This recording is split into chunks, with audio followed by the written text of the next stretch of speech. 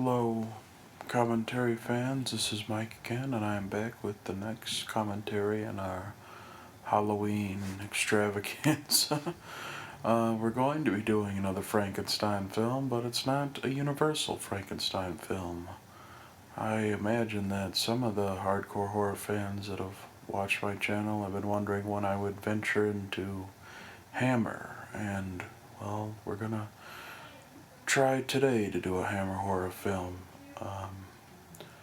The Frankenstein and the Monster from Hell, which probably is a surprising choice. I know a lot of people regard it as the worst in the Hammer Frankenstein series, and, well, it's my personal favorite, so say what you will. And we're going to explore Hammer today in this film, and its brilliant leading man, Peter Cushing, and his brilliant interpretation of the Frankenstein character. We're going to start the film in 3, 2, and 1. This marks the last Hammer horror film, and so it's sort of a surprising place to really begin, but I think this one really sort of encapsulates Hammer pretty well. And, you might almost say that it's sort of a eulogy and a declaration of sort of what Hammer did so well. Here we have the title, Frankenstein and the Monster from Hell, which is quite a mouthful, and, it sort of sounds goofy, but really it looks great on the poster and has a lot of marquee value, to be sure. We begin the film in a big, musky graveyard with the little drunkard there who's digging up graves to supply body parts to Dr. Helder so he can get his money to buy his schnapps. And that's one thing Hammer usually did pretty well. They always had a sort of a character like this who's sort of a drunkard or, vagabond, and they're always fun. They always play it pretty well.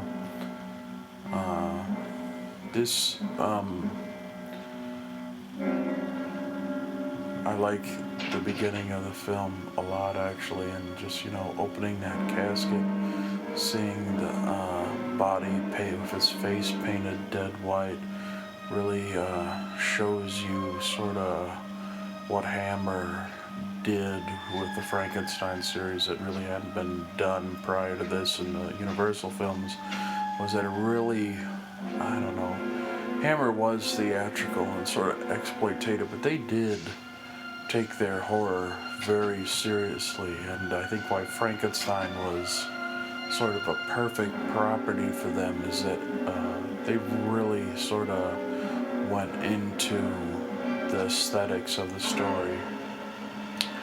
And that's something about these later Hammer horror films that I actually like a lot in comparison to the original ones, is that by this point in time, there's an MPA rating system, and they can pretty much do an awful lot in terms of gore and horrible aesthetics. And that's sort of one of the criticisms that this film in particular gets, is that some people think that it focuses way too much on that aspect of the story. And, I don't know.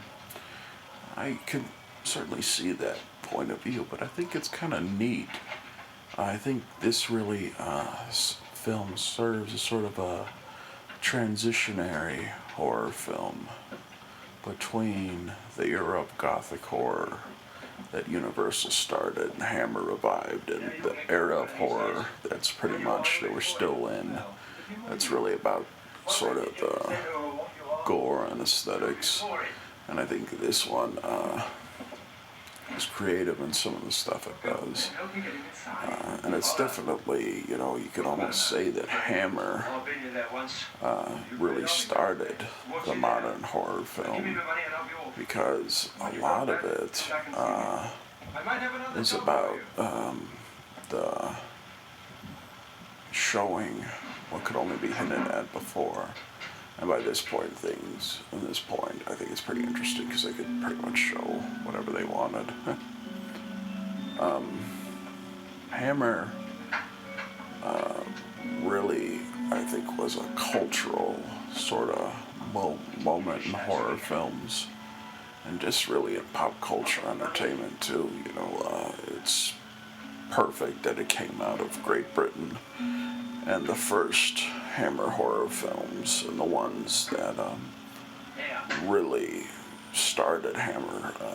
Quatermass Experiment, The Curse of Frankenstein, and Dracula, which became Horror of Dracula in the States. I think really were perfect examples of films that challenged societies and culture. They're just looking back and reading about Hammer in the beginning. They're original films that came out when they had to be, turned into the British Censor Board, which was the strictest and harshest in the world, and they're all really just a bunch of prudes. And just some of the notes that they had were so terrifically entertaining to read. And, that's one of the fun things about Hammer films, is that you can imagine what these movies were in terms of how they challenged society. And yet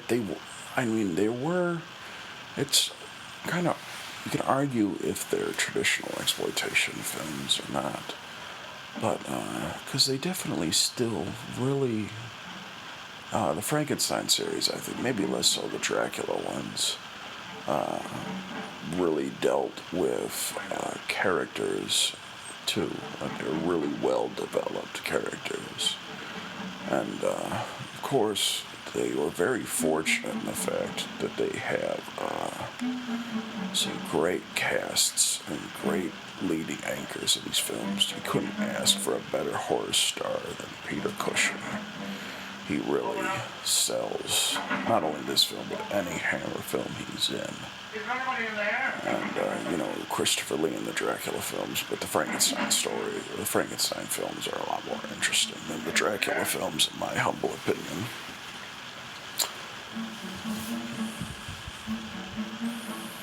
Here's a great little side gag we have with the little cop looking around this laboratory here, Dr. Helder's laboratory they set up.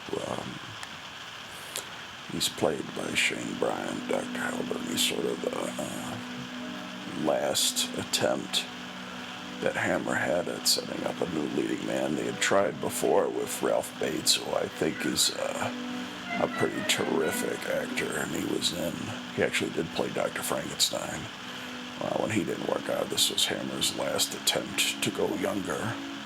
And he's a really intriguing character that we'll get into as the film progresses, but he definitely, I think he's a great assistant to Dr. Frankenstein, is that he's sort of in the middle. He's not this boring, straight moral compass between good and evil. Oh, here's a great little sight gag. The eyeball comes and stares at him, and that's part of the charm. I like the original Hammer films, just as much as anybody, but in some ways, I sort of prefer the later ones from the late 60s and 70s. They were allowed to really go all out, and go for the violence and gore and the sex, that could only sort of be hinted at before. And, I guess that sort of goes against conventional wisdom, because usually horror films, I think, are a little bit more interesting when they're not gratuitous. But it's just kind of, they're sort of fun and thematically schizophrenic in some ways. And I think this film is really great at it, and so is Satanic Rites of Dracula. I mean, I'm probably not a great guy to go to in terms of having a conventional discussion about Hammer films because I really like Hammer when it stretches out and sort of becomes outrageous. Here we have Dr. Helder. He's being put on trial for his sorcery and trying to stitch a new man back together. And, as I was saying earlier about how this film is sort of a eulogy for Hammer and sort of dissecting what it had done over the course of its history. And I think this really is a perfect example of, the character of Simon Helder is a perfect metaphor for Hammer. You have this young man who's sort of, you could almost say he's representative of the flower power, the sort of younger society, and he's being imposed upon by these conservative rules. And this idea of following Dr. Frankenstein's work is sort of a act of rebellion.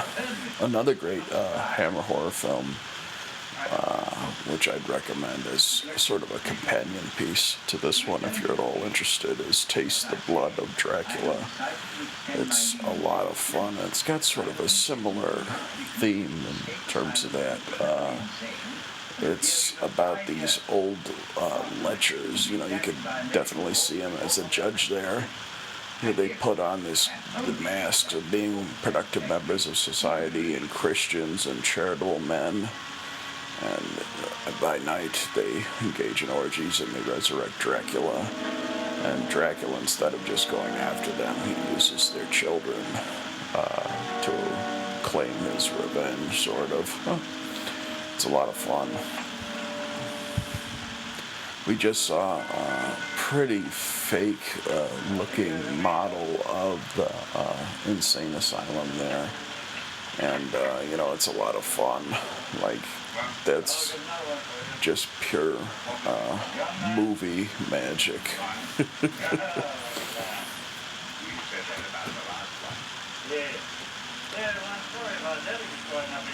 Here we have the introduction of the insane asylum, and it's always sort of a popular setting in some ways for these gothic horror films. Of course, the original Dracula with Lugosi took place in a sanitarium.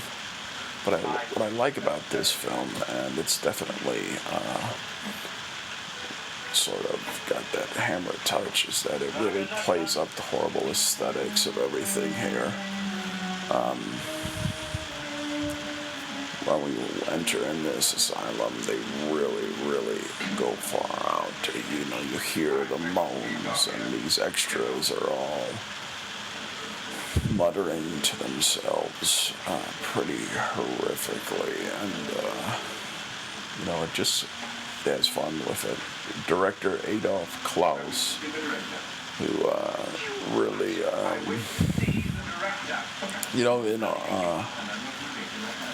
in all of these Hammer films, is usually a character like this fellow right here, who is sort of, like I was saying, sort of older sort of character who's sort of, got a little bit more, and a little bit more to him meets the eye. He's in there looking at his pornographic drawings. And he's sort of a squirrely little guy. He goes all out, and it's really just, I don't know, it's overacting. And, that's one thing about the Hammer films, is that, there's always someone who overacts in them. But they always have fun, and there's always a sincerity, I think,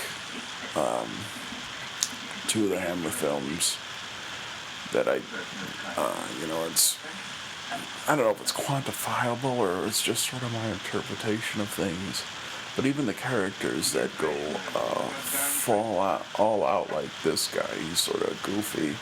He's fun to watch, and at least he seems honest in what he does here.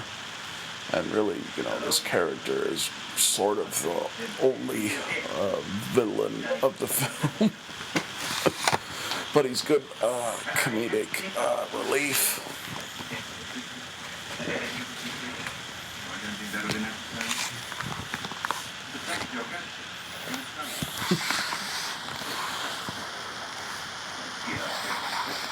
Here we see that this is a good scene how they staged. The guy doesn't realize he's Dr. Klaus doesn't realize he's one of the patients. And we got some good acting from Shane Bryant there in the way he wears himself. It doesn't seem unnatural that he's handcuffed. And that's one thing I like about the character is that he really, this Dr. Klaus character, he really goes between one aspect of the character to another. He's obviously behind that door. He's sort of exploiting his position, and he's a pervert. They imply that he goes molesting his patients behind the closed doors, and then when he gets angry and tries to show his sort of power on the situation, he looks even goofier than he did before. It's played by John Stratton there, and he's a fun character. There's some good interaction later in the film between him and Peter Cushing's Baron Frankenstein. Here we have the first showcase of the lunatics, and they really, really look horrible. That's one thing about this film. They really sort of go all out with it. Like, I love the costumes in this film. That's one thing Hammer really did well. Like, these things sort of feel like costume dramas in some way. They really sort of, I don't know if you could say they look historically accurate. Not really, but they sort of remind me of a play from this time that just sort of feels generically 19th century. And this is a terrible, horribly painful moment, but it really just sort of showcases the cruelty of the scenario. There's wedding Dr. Helder down there with fire hose, which is so painful, and then all these patients who have been neglected are just sort of laughing at it. And over there in the crowd, we're introduced to Madeline Smith, who plays the angel Sarah, who will be introduced later in the film. But she is very good in the film, despite the fact that she doesn't have any dialogue. They introduce her as a mute character, and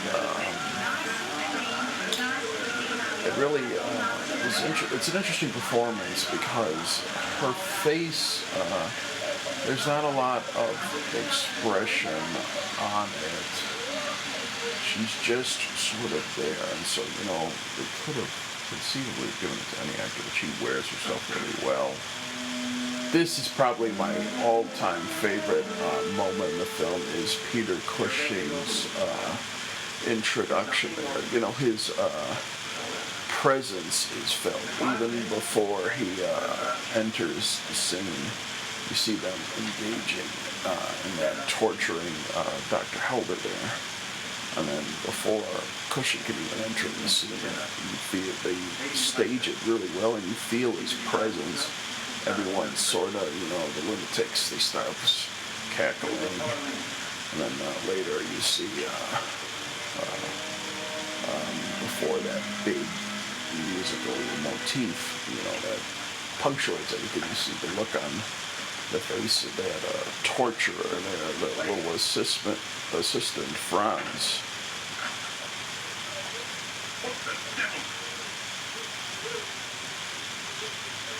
Here, Cushing enters the office there, and this film starts off. I like that it says engaged, and he's with the woman there. It's kind of this sort of dark humor, that Hammer did pretty well.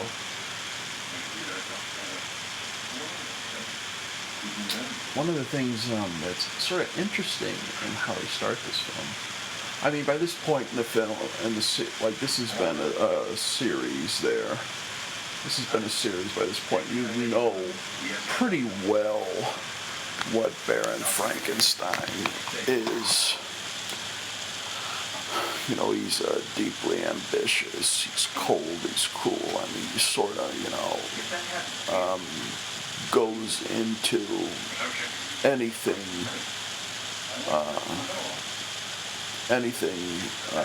I mean, he's capable of anything to get his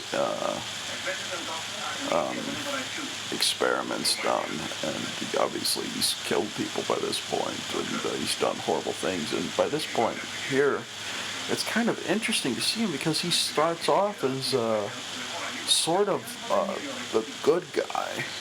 It really does it pretty well to set up this environment here, that this mental asylum with this Adolf Klaus character who's so depraved, and those cruel guards, and those patients, obviously they look terrible, and they laugh and are cruel. And so Baron Frankenstein almost seems like the good guy in this.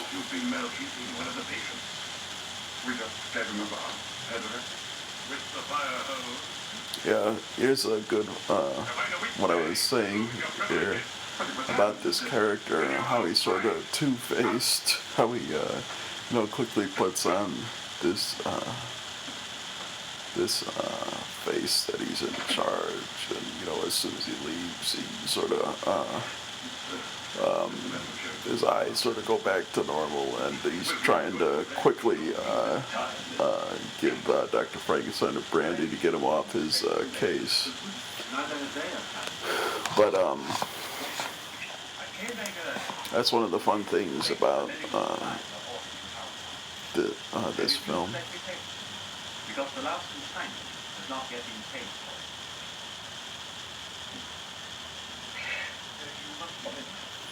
Some of the items were unusual. You see, the later Hammer films were trying to sort of revamp the characters. On this one, it sort of is unique in that it really is going back to the roots. The horror of Frankenstein was the one preceding this, and it really tried to redo the whole thing. Cushing was not in that film. They casted Ralph Bates in the part. And he's a good Dr. Frankenstein. He's stern like Cushing, and that film's a little bit more of a comedy. But this one, they came back. And, in comparison to the other ones, like the Dracula series had sort of lost all their consistency, and they had moved it up to the 70s with Dracula AD 1972 and Satanic Rites of Dracula. This one's, sort of a old-fashioned Hammer horror film.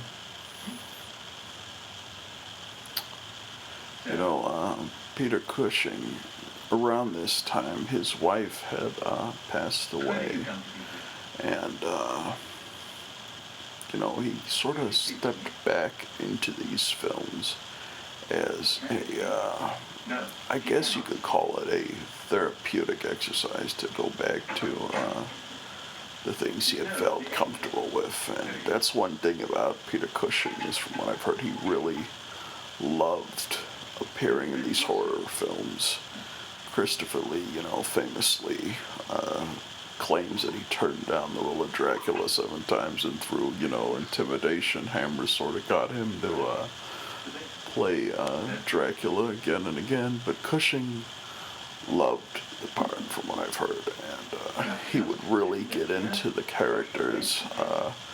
Famously, I've heard stories that he would read about brain surgery and, try to get into it, because he would say, if there's one brain surgeon in the audience that doesn't buy the scenario, then they failed at everything.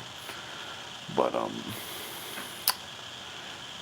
this return to Hammer, I think they're interesting to look at from what you've seen. He's noticeably frailer in this film. He looks a little sickly in some ways, thinner, and this, famously he's not wearing his real hair. He's got this goofy wig on his head that looks so over the top. All this, you could say, could have been challenges against Cushing. The fact that he really wasn't up to the part emotionally or physically, and that, some would claim that this is the worst Hammer film he ever did in terms, the goofy things he's asked to do. That's something I really admire about this film, and the other two Dracula films, AD 72 and Satanic Rites of Dracula, is that Cushing doesn't miss a beat, and in some ways I admire them more because, Cushing,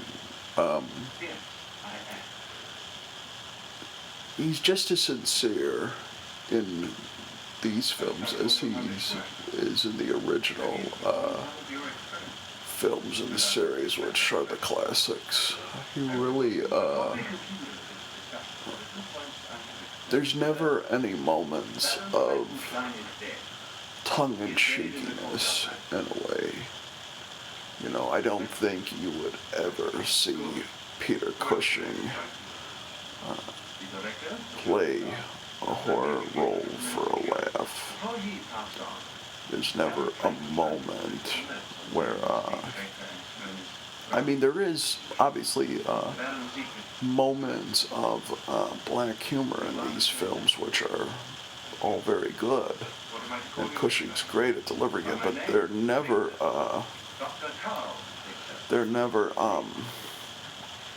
at the expense of this character, and the character is always in control of his surroundings and of his humor. And that's really, really admirable and sort of impressive, really, because, even the best horror icons, Karloff, Lugosi, Lon Chaney Jr., they all were sort of forced by the end to sort of, I don't know if you'd call Abbott and Costello the last film we did, making fun of their characters, but definitely to sort of embrace absurdity. And you never see Peter Cushing do that. And this, this being his last major horror film, Frankenstein, the Monster from Hell, the amount of dignity and class that Cushing has, especially, he hasn't changed a whole lot from the original Curse of Frankenstein. And, that's commendable.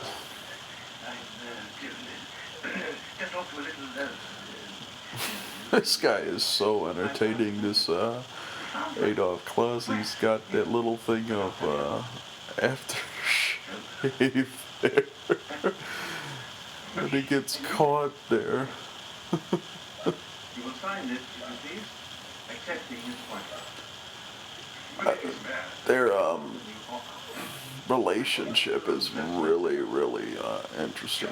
You see, they sort of hint at how Frankenstein got sentenced to this asylum and eventually was able to blackmail himself to the point where he's effectively running everything.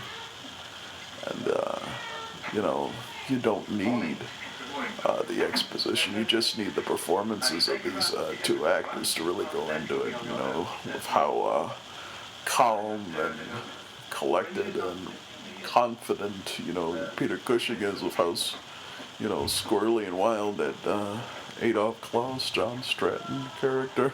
Although they're associated as criminal lunatics, I often find their crimes are far less obvious than their sick bitches. In this case, Here we are introduced to the he thinks himself to be God. various patients.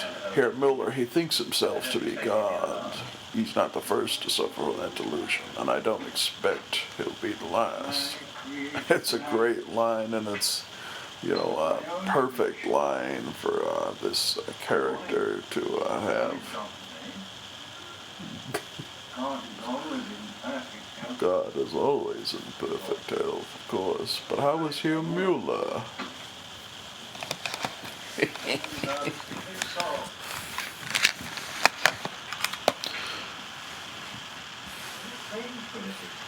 One thing you'll notice about the Hammer films is that, you know, they are sort of confined here, and it's really all about the acting, I think.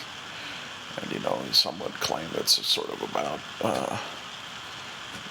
sex they can get in there too, but I think, you know, you're in the hands of Terence Fisher, who I haven't discussed quite yet, but he's the director of, I think, every one of these Frankenstein pictures except Evil of Frankenstein, which really suffers from him not being involved in it, and The Horror of Frankenstein, which Jimmy Sangster directed, who he was sort of the screenwriter behind the first few Frankenstein films, and he was really the one responsible for all the sort of sardonic wit in them. But he directed the Ralph Bates picture, and this is the return of Terence Fisher to the part. And he really great horror director, responsible for, I think, you know, if Peter Cushing is the acting legend of Hammer, and Terence Fisher is the director. And there's some great imagery in this film that they stage the shots really well. I really like these sequences here and these little cells, how they do that. And this is a great shot. You know, you see those bent bars, or Herr Schneider, who we're going to be introduced to later in this film. You see them, you see the stage there, and it's sort of claustrophobic feeling. You know, it really plays into the idea of this setting, of this madhouse. He was fascinated by broken glass. He liked stabbing people in the face with it.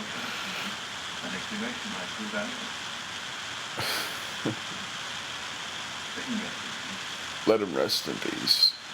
Here's another thing that I think people can really learn from Cushing. It's just like, you know, not just from horror films, but really anything like that. You know, obviously what they're sort of leading up to is that Frankenstein, you know, he's not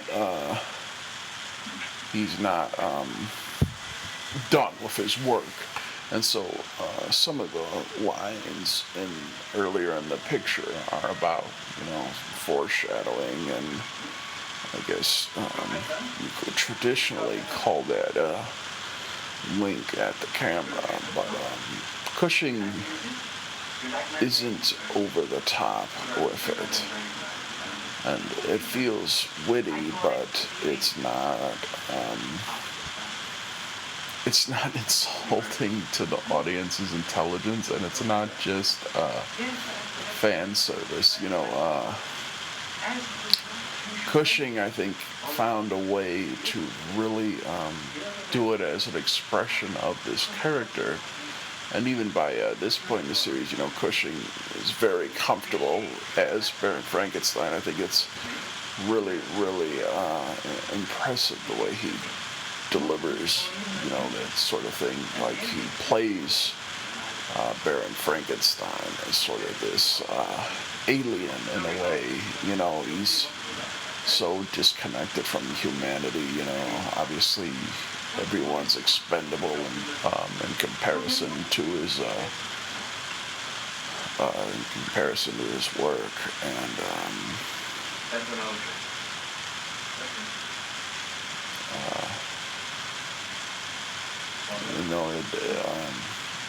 it's not quite as theatrical in that sense, or overly theatrical.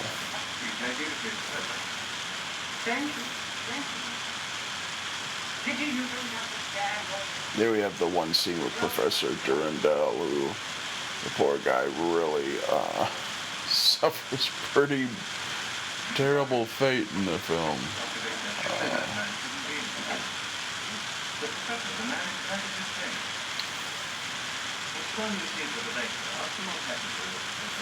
I really like also the theme with the insane asylum, the fact that it goes into who is sane and who is not.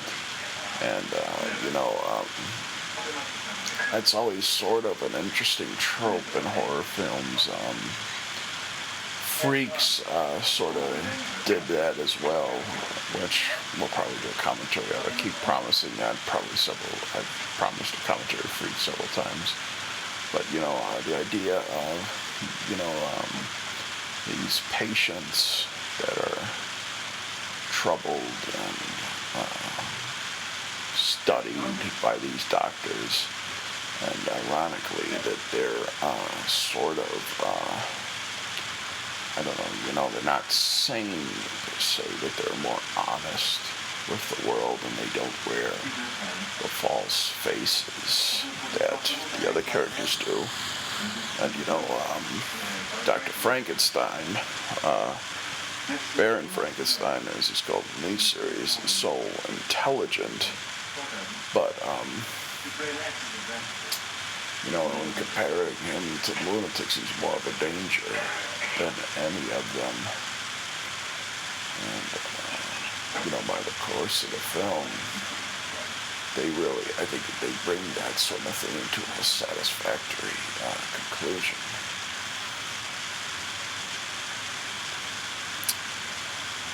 Here we have Madeline Smith again, and going into what I was saying earlier about her character. I buy it. I really do. And I like sort of the restraint that they show with this character. Hammer, obviously a lot of the leading Hammer ladies are chosen for their sex appeal. And Madeline Smith is certainly very beautiful, but she's very talented and an actress. And she, the way she handles that little sculpture there is pretty touching, and I like the way that they built up her character. The lunatics all sort of see her as their salvation. They all want to protect her. And one of the things about the Madeline Smith character are just in comparison to the other Hammer leading ladies is that Hammer did do a lot of exploitive things in terms of sex is concerned, and with the other pictures, especially around this time, Dracula AD 1972 and Satanic Rites of Dracula, which I know I've compared the two series a lot, but they sort of are congruent to one another and very much interesting to compare in terms of what they do with the main characters. But the Dracula series, maybe it's because Dracula went into sex more often and as part of the vampire character, but they did do a lot of gratuitous nudity. And so, I think the temptation could have been there for Hammer to go into that with the character in this Frankenstein film. And they don't. You have the Madden Smith character who's just very kind and very,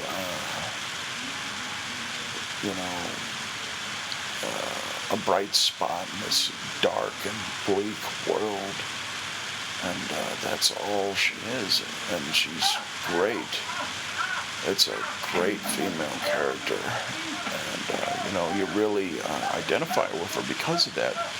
You don't want her exposed to the horrors of all this.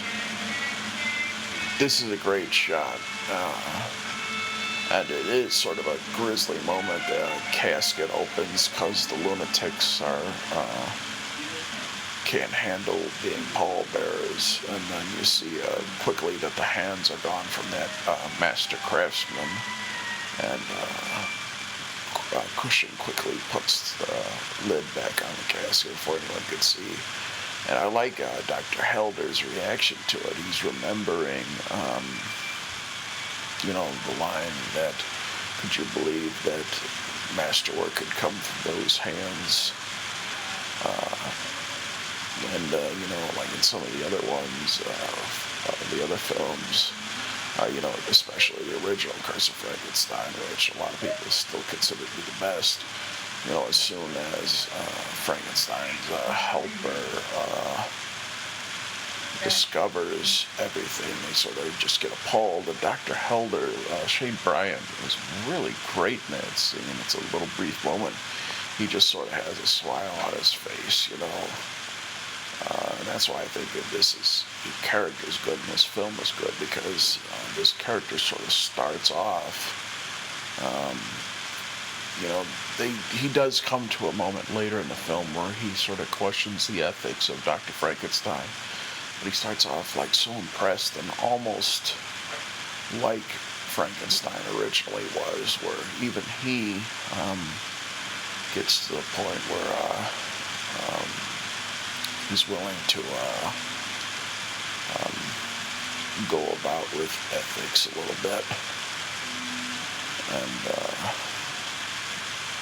if the experiment needs a piece to succeed, then maybe Dr. Helder can be convinced, unlike some of the other characters in this Frankenstein series.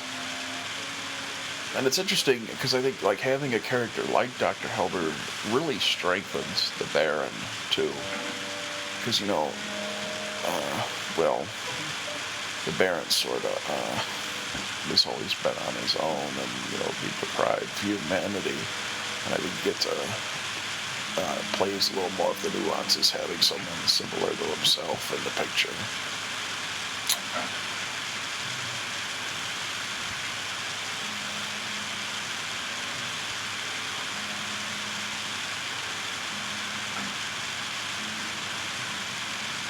Here we have the introduction of the Baron's secret laboratory, and it's behind that great painting of, it's almost like a Renaissance painting of the muscular system. Reminds you of Da Vinci. It's a great little prop setting. And Simon is going to discover the monster. And here, I think, it's certainly indicating why the Hammer Frankenstein series was different from Universal's. And Hammer, I think, even though the series wasn't consistently as good as Universal's, they had a better idea for how to turn the Frankenstein idea into a series. Their focus was on the Baron always, or Universal really just made films about the monster. And so we're about 45 minutes of the film, and we still haven't seen the monster yet. But, I almost don't miss it all that much, just because Peter Cushing is so fascinating as that Baron, and it really speaks to his talents, because, I guess this might sound like an attraction, but it's not really, because I think just, Terrence Fisher's direction and Peter Cushing's acting, not a lot has really happened in this movie so far. It's really just been a lot of exposition, Peter Cushing sort of showing around Simon Helder around the hospital, and, there's been some brief hints that something more sinister might be at play, but not a lot's happened really. But it doesn't feel like it, because Cushing, he's just so entertaining, and he's so into the character, and it just makes this sequence all the more interesting, in that you finally see the build-up from Cushing has finally led us to the monster, and it's just all the more fascinating. And this is the closest the movie comes to a scare, because really, by this point in the series, there's not really a lot to scares. It's really just enjoying Cushing. But they set this up really well, and then you think he's going to open that little canvas over the cage, and it's sort of symbolic. That the payoff isn't the monster; it's Cushing walking in, and you just realize that he is the true horror icon of the series. He is the icon and not the monster. And it's. I don't usually think it's a good idea to frame a series, but if you were to, say, go into the Frankenstein series, or, go into the Frankenstein mythos with the intent of building a series of several films or stories, it's better to go into The Doctor, I think, because it really showcases more original ideas, because he's a doctor, and he can do more experiments and build more monsters, and it just allows for newer things to happen. And that's generally what Hammer did. They allowed the Peter Cushing monster to do new things and new experiments and spins on things. A really interesting film is Frankenstein Created Women, because in that one, Frankenstein engages in metaphysics with his electricity and stuff, and it's really just sort of about the monster, or not about the monster, it's about just sort of how Cushing frames is that experiment. Here we have I'm just having so much fun exploring Cushing that I almost completely went over the introduction of the monster there. And I don't know, this monster, he's really, really out there. In fact, he probably looks more like a gorilla than he does anything else. And,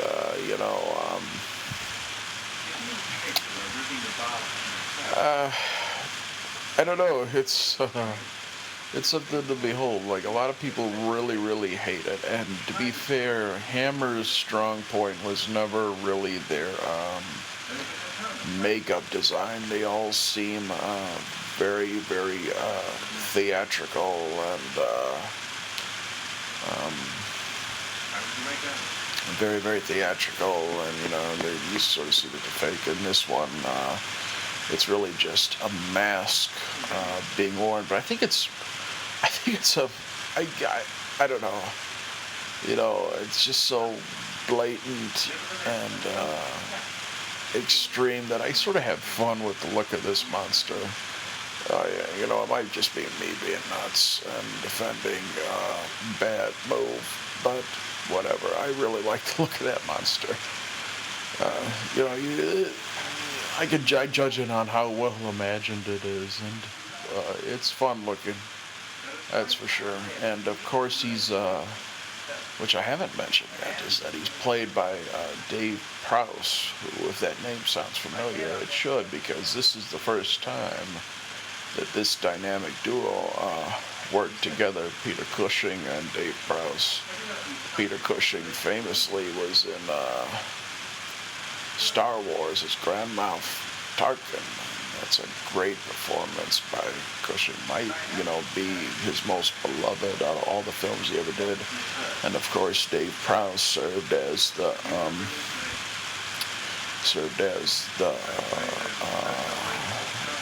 Darth Vader. Can't believe that escaped me. But this is the first time they worked together. And Dave Prowse, he's a perfect choice to play a Frankenstein monster.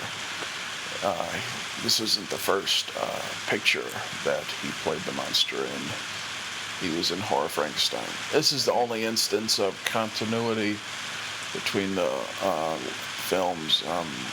Assuming that this is the same Dr. Frankenstein, and Frankenstein Must Be Destroyed, which is pretty, it might be my choice for the, I don't know, it might be my choice for one of the lesser entries in the series. It's really just about brain swapping, but Frankenstein presumably died in a fire in that one. I think with that title, Must Be Destroyed, that it might have been intended for the final entry of the character, but just they explain that his hands are burnt and that he can't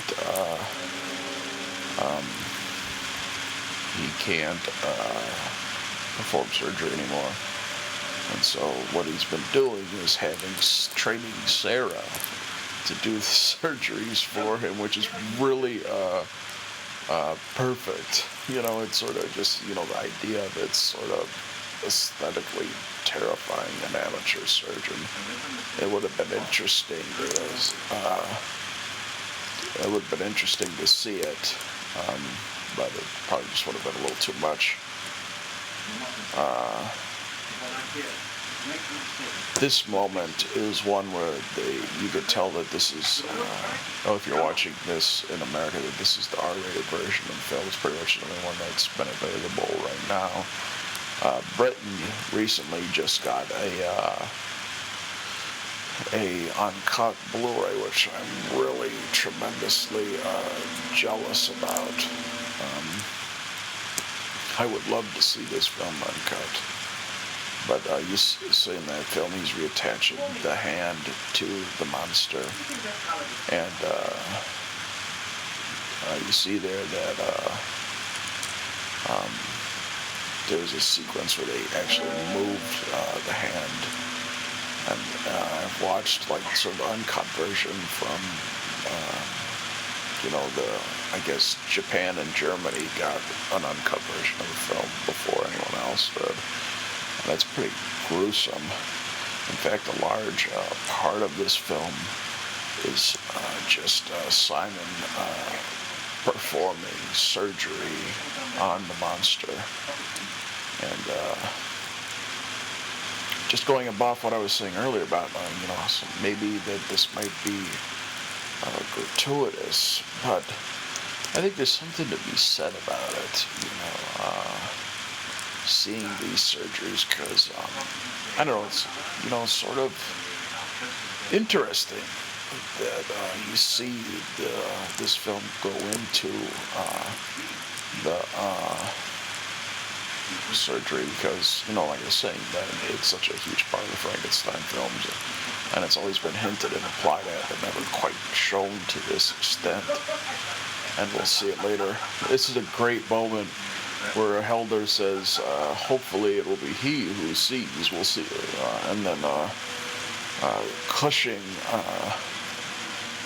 just sort of starts laughing, almost, he's not quite manically, he's not like an evil mad scientist laugh that you might come to expect, but he's just sort of got that quaint little laugh, and I think that is a great moment in the film. It's brilliant acting by Cushing because it really showcases the character.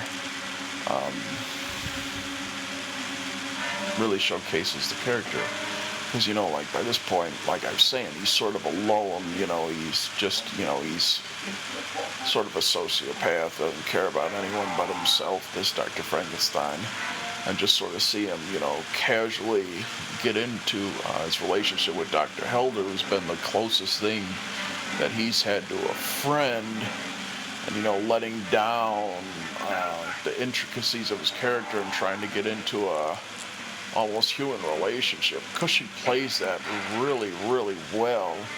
And like that moment where he starts laughing, it might be one of the creepiest sort of bits in the film.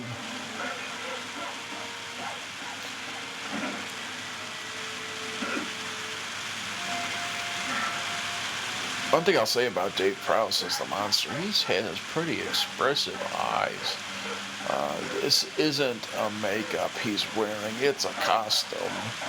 A pretty extensive mask that covers a lot of his face, but they leave his eyes, for the most part, pretty open, and I like the way that they frame it, like the makeup around the eyes, it's really black. And just the way he opened them there, I think was pretty interesting.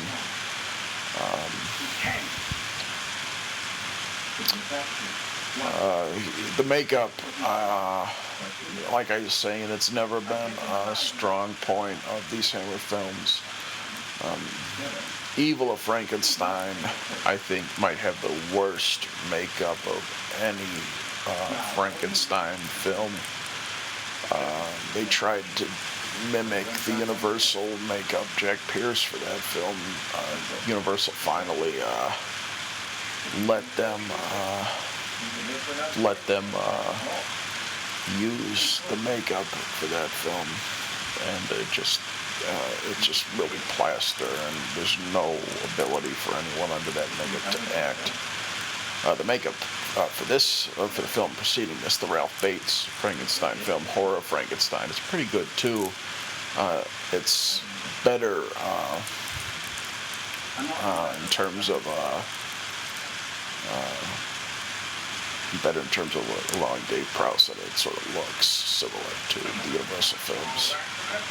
Here we're entering sort of a point of conflict that's always happens in these Frankenstein films, where Frankenstein needs a piece of the puzzle for his monster, but the fact is that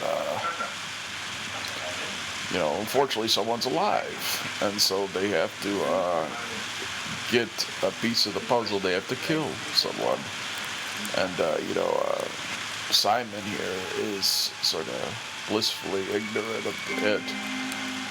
Oh, that's a horrific image there. He's still breathing under the violin strings there. Ugh.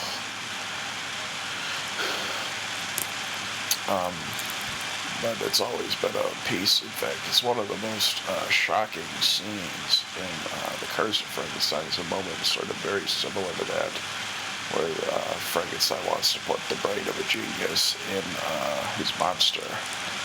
And so he invites this old crotchety professor to his house and brings him to the top of the staircase and pushes him off.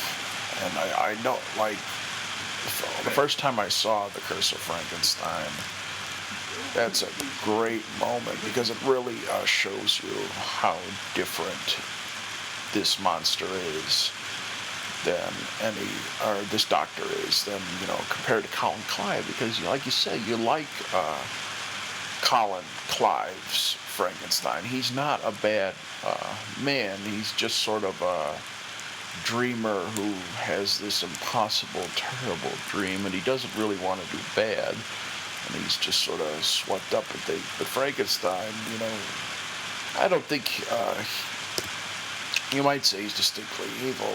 Uh, in fact, he probably is, but it's hard not to like him because Lee is so, or not Lee, gosh, that's a cardinal sin, confusing those two, but Cushing is so, he's witty, and he's, like I say, he's so sincere that you like this doctor, even though he is morally questionable, to say the least.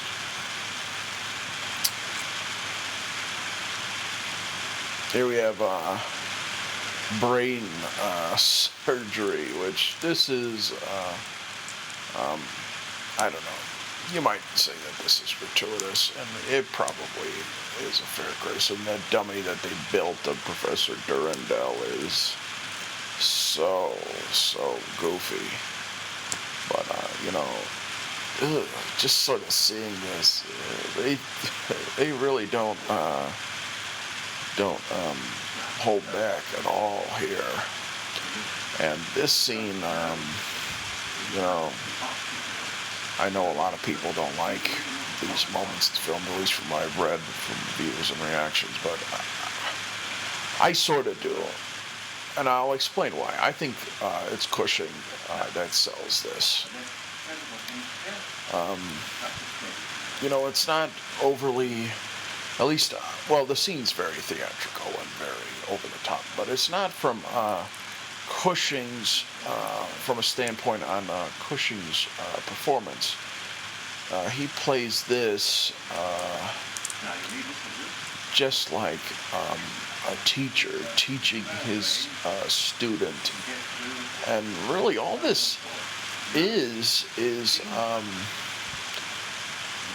I don't know, like goofy, like not even horror movie B-science, but sort of just like theatrical anatomy lesson, and just seeing Cushing deliver these lines, he's like a teacher. It's just, I don't know, it's kind of fun and interesting. It's just like, I don't know, obviously that stuff, for a typical horror fan who's just in there for over-the-top monster and violence and gore, that might be boring. But when you have an actor like Cushing, who's really into it,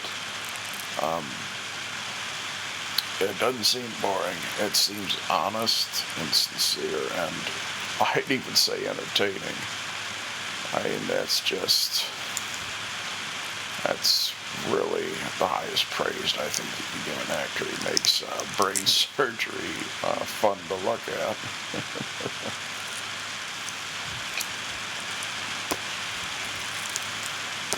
Here we have Helder at first start to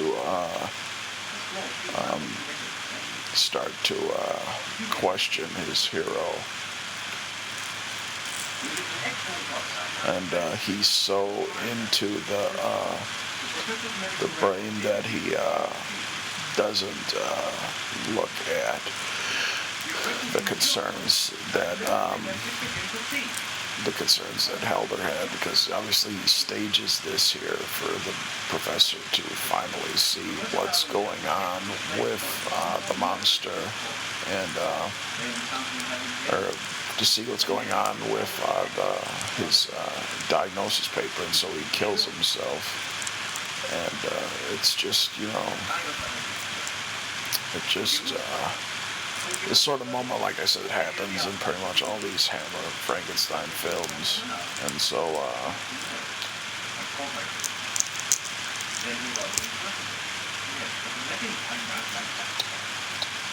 I like the fact that Helder doesn't completely betray the monster. He wants to bring this experiment out to its conclusion.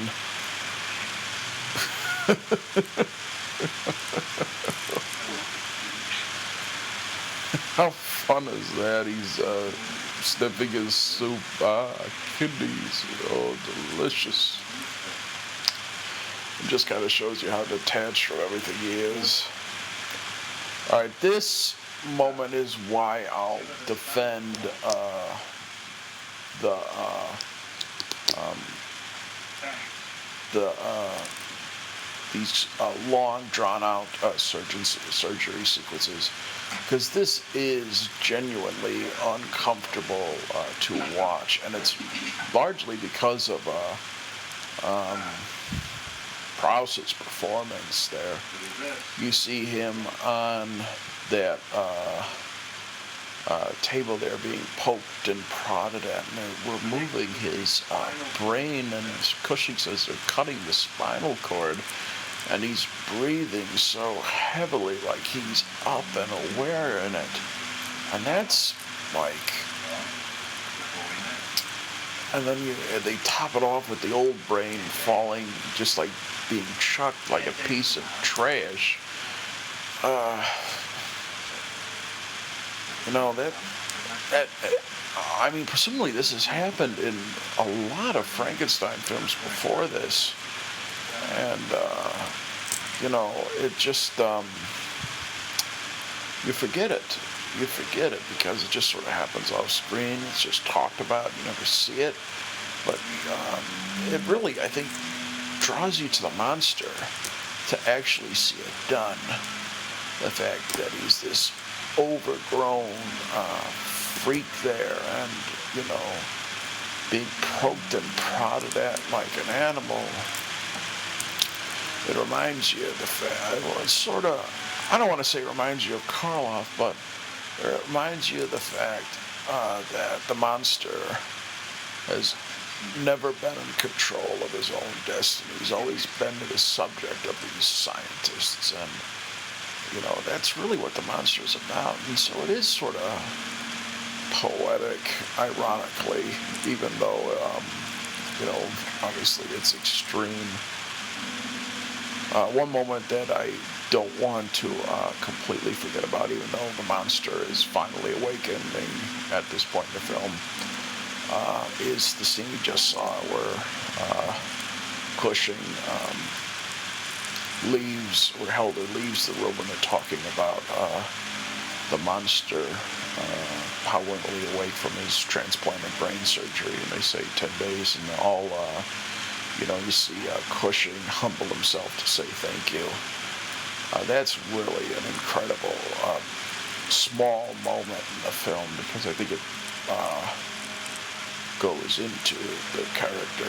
Up to this point, he's never humbled himself like that. And it's something new with the character. Like I said, you know, the introduction of Simon brings out nuances that we hadn't seen in Cushing before.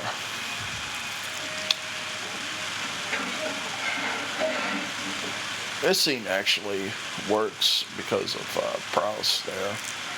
He has the perfect reaction. Like, they don't do anything. They don't do any, you know, they don't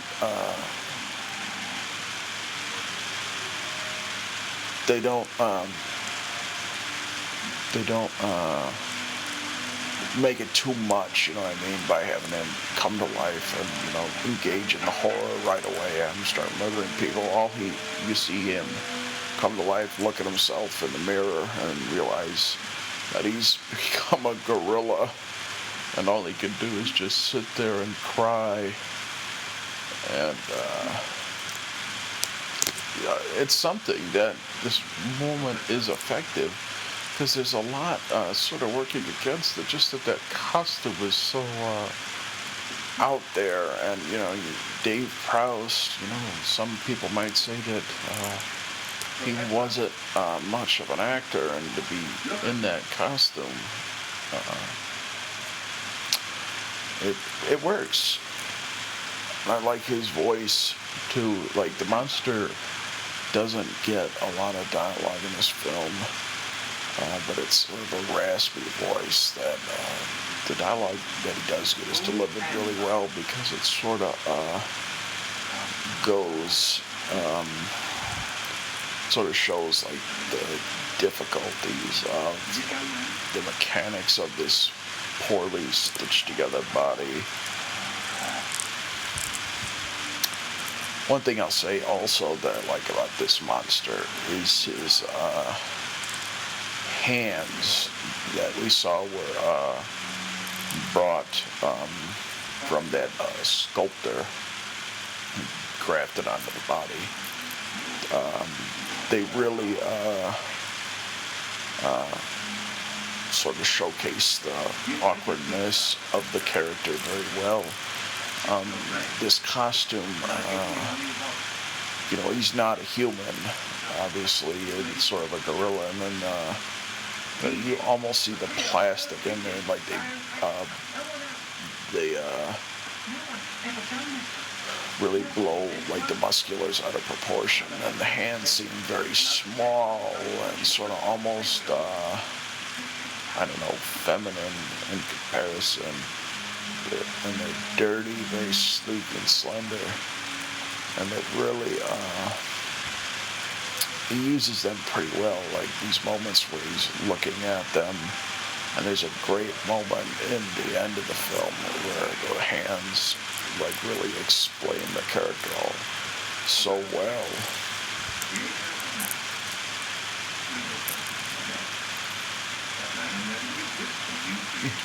This is another sort of funny moment.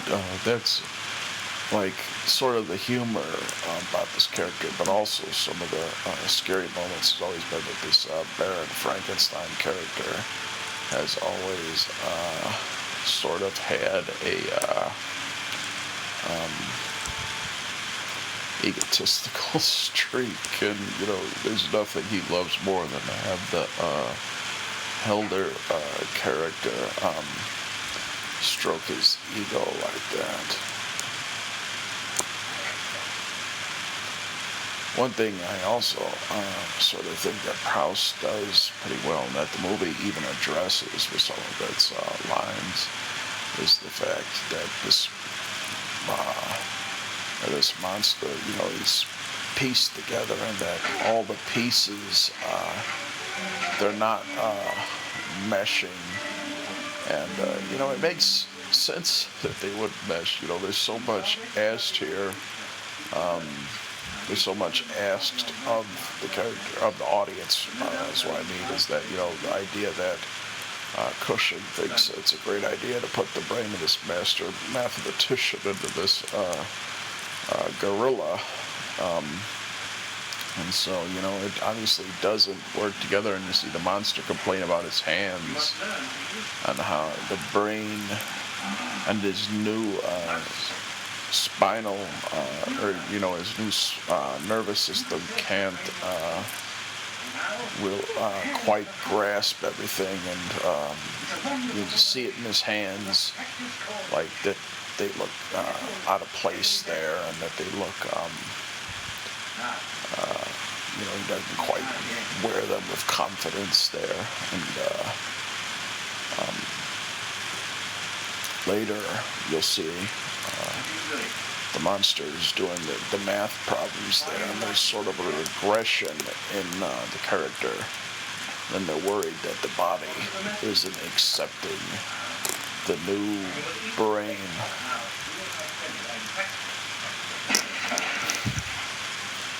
You need a Peter Cushing to sell this in a way. Just like on face value, on paper, the idea of this giant gorilla doing math problems at the behest of this doctor is just, to be fair, it's sort of laughable. And, I guess maybe some people did laugh at it, but, you have Cushing there, and he grounds it so well. Like, he is completely into it, and so it's not humorous at all. There we saw what I was sort of trying to articulate there. His hands sort of are shaking like that, and, he walks very extremely the monster in this film. It sort of shows how everything just kind of shows how everything works there. And I sort of think this is an interesting idea. What we're talking about here, what Dr. Frankenstein's talking about here, the idea that the monster decays and that everything will regress. I think that'd be an interesting idea to start a Frankenstein film about.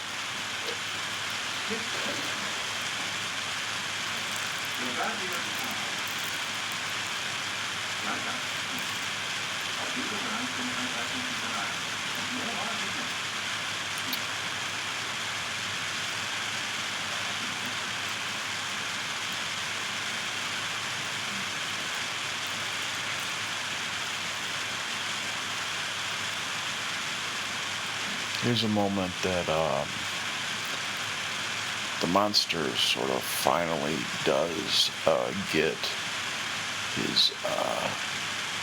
He starts to become malicious and villainous, and you don't really expect it. Sarah here is lying with the monster, and I think this is a moment that they've tried. That I think the film, like, it suggests it, and they could, like, hints it up, and I'm glad that they didn't go with it. Like, you'll see Frankenstein in a moment sort of go with it, but you see Simon kiss Sarah there, and the monster looks on sort of jealously, as if the monster sees in Sarah, something that he wants to lust after, and that's that is sort of done with the film there. That is sort of hinted at later on from Frankenstein, but I'm glad that it really, what they want to do is stick with the original idea of the character, and that the angel is the salvation, and that they don't want any harm to come to her. I think it'll give the monster whatever mythos that he has. Here's a great sequence that fun little trivia bit. I guess Peter Cushing was so into this part that he did that stunt in the film. And just seeing him, like, he doesn't look in the best of health in this film. But even at, I think he was 59 or 60, he still has the gumption to jump on Dave Prowse's back to perform that stunt. It really gives, you really admire that. That gives the moment some authenticity. I wonder if how late they filmed that in there. I wonder if they transitioned there, because it seems real. Cushing's exhaustion there.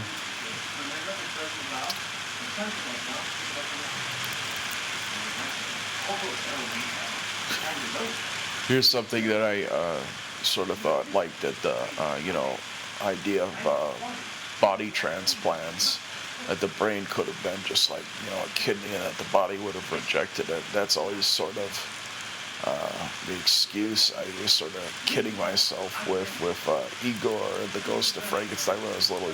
My excuse for universe continuity, that maybe the body rejected the brain of Igor and regressed back to its normal self.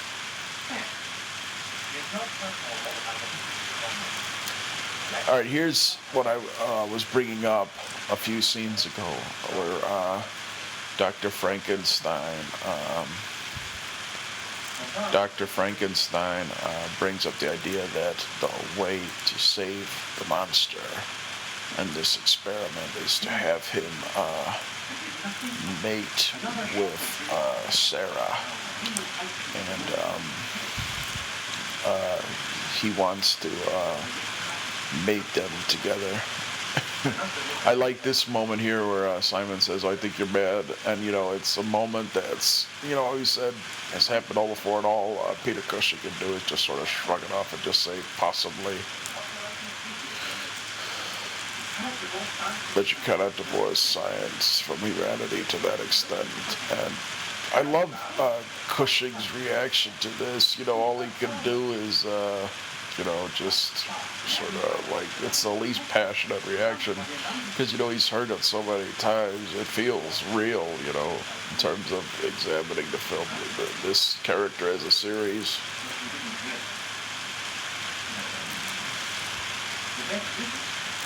And this is interesting in terms of their relationship and what you expect from Frankenstein.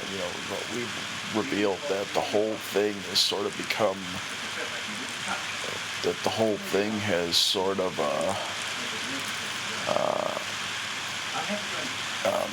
like the whole concept of the film of Frankenstein, the doctor, like you are introduced to him earlier, you think he's sort of a good guy, he's on level, maybe he's finally found that humanity, and all it has been is him blackmailing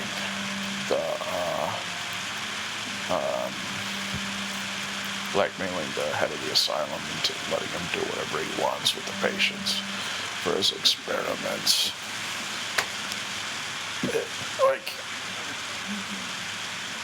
It's just really the character really playing up as he's been before, this amoral man. But I think they frame it well in terms of Dr. Helder. It's kind of an interesting aspect of the story. You see Helder with his hero, and even though he is willing to sort of tempt himself and delude himself, and even he, gives in to the doctor's plan to put Durandal brain in there. But, just seeing his hero sort of in this light is kind of interesting. I think Shane Bryant plays it pretty well, actually, because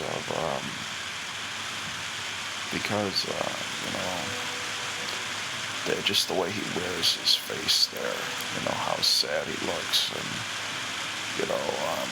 the scene with the monster he has is pretty good, because he wants to kill the monster here because he's so guilt-ridden, and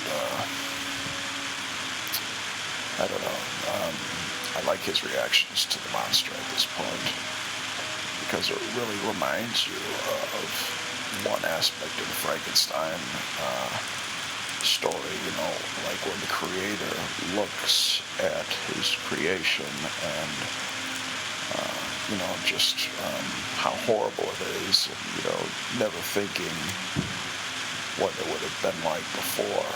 And that's what separates it from Frankenstein, and, because, Frankenstein just sees every one of his creations in this series as a piece of,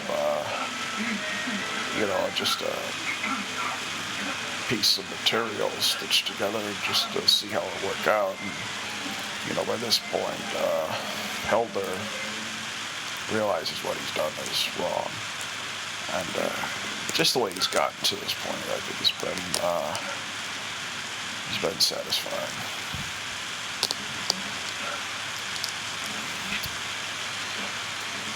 Here we have the one moment in the picture where it just sort of comes out of nowhere, and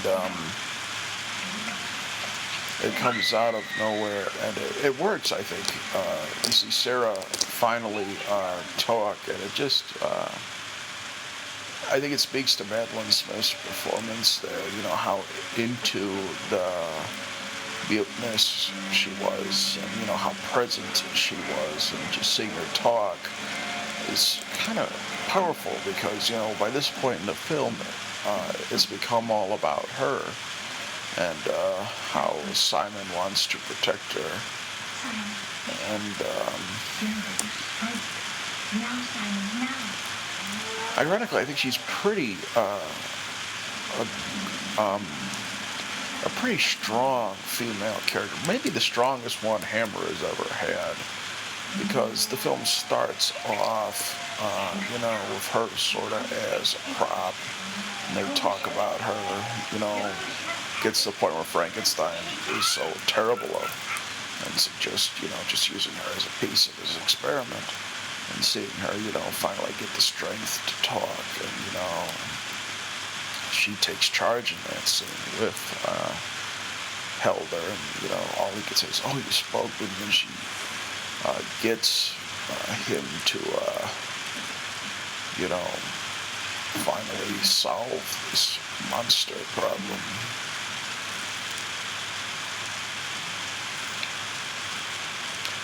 And that's why I like the arc of that character.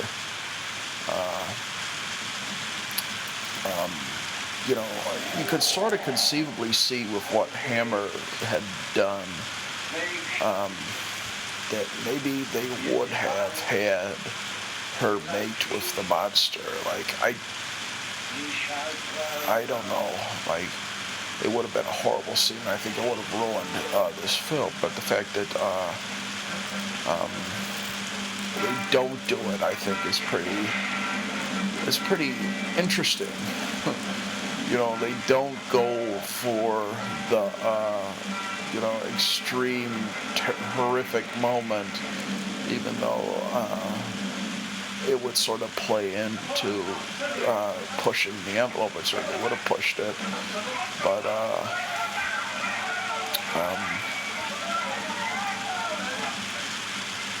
by having them not do it, by having Sarah get out of her regressive state, it just is satisfying as a fan of this movies, and just seeing how these female characters are depicted. I think it's a satisfying conclusion with the character, and she does a great job in performing her, Madeline Smith. Here we have Adolf Klaus after the film. He's like, "Oh, we need to get a little drinky." He's wants to take his little date there to see all the lunatics because their antics are very droll. It reminds you of stories of Bedlam Asylum, how they would charge people admission like a zoo to see the lunatics and laugh at them. In fact, Karloff made a film with Val Lewton about that, which sort of starts off as under the guise of it being a horror film, but it actually is really more of a sort of a political thriller in some ways about this young woman standing up to Karloff and his mistreatment of the patients there. And, this film sort of feels like a more extreme and sort of almost cartoony version of that story in some ways. True. In some ways, too, you have the bad guy, Adolf Klaus, and the Baron, mistreat the patients that are running the asylum. Eventually, the monster and the lunatics come to set things right. He's still taking his little drinkies there with the monster behind the curtain.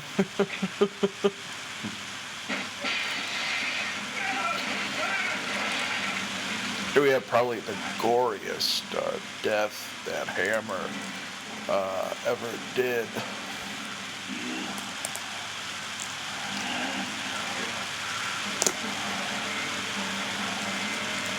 It's satisfying to see this guy get his comeuppance. The only thing I'll say is that you see this scene, you think it's gonna be really, really, like he'll slam it into that guy's face. Instead, it's just sort of short and quick, and then the blood spurts out, like almost too much for the amount of force that he did there.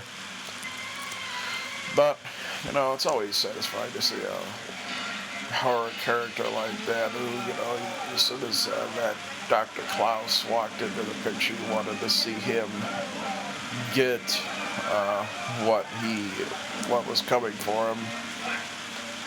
The monster here, this is an unsatisfying conclusion for him in terms of how he dies there. It just takes 2 gunshots to kill him. But this moment, I really, really love it. It completes what I was saying about building up this character of Angel, being this strong female character who really, that the lunatics see as a sign of hope. And Prowse's hands there, like I was saying, he wears them very well, and she goes up to him and he feels her hair, just saying that he loved and cared about her. It really is sort of a touching moment there. And the lunatics all burst in and rip the monster to shreds in sort of a not sacrilegious Homer Simpson, sacrilegious sort of moment that reminds you of communion in some ways. Obviously there's a lot of moments that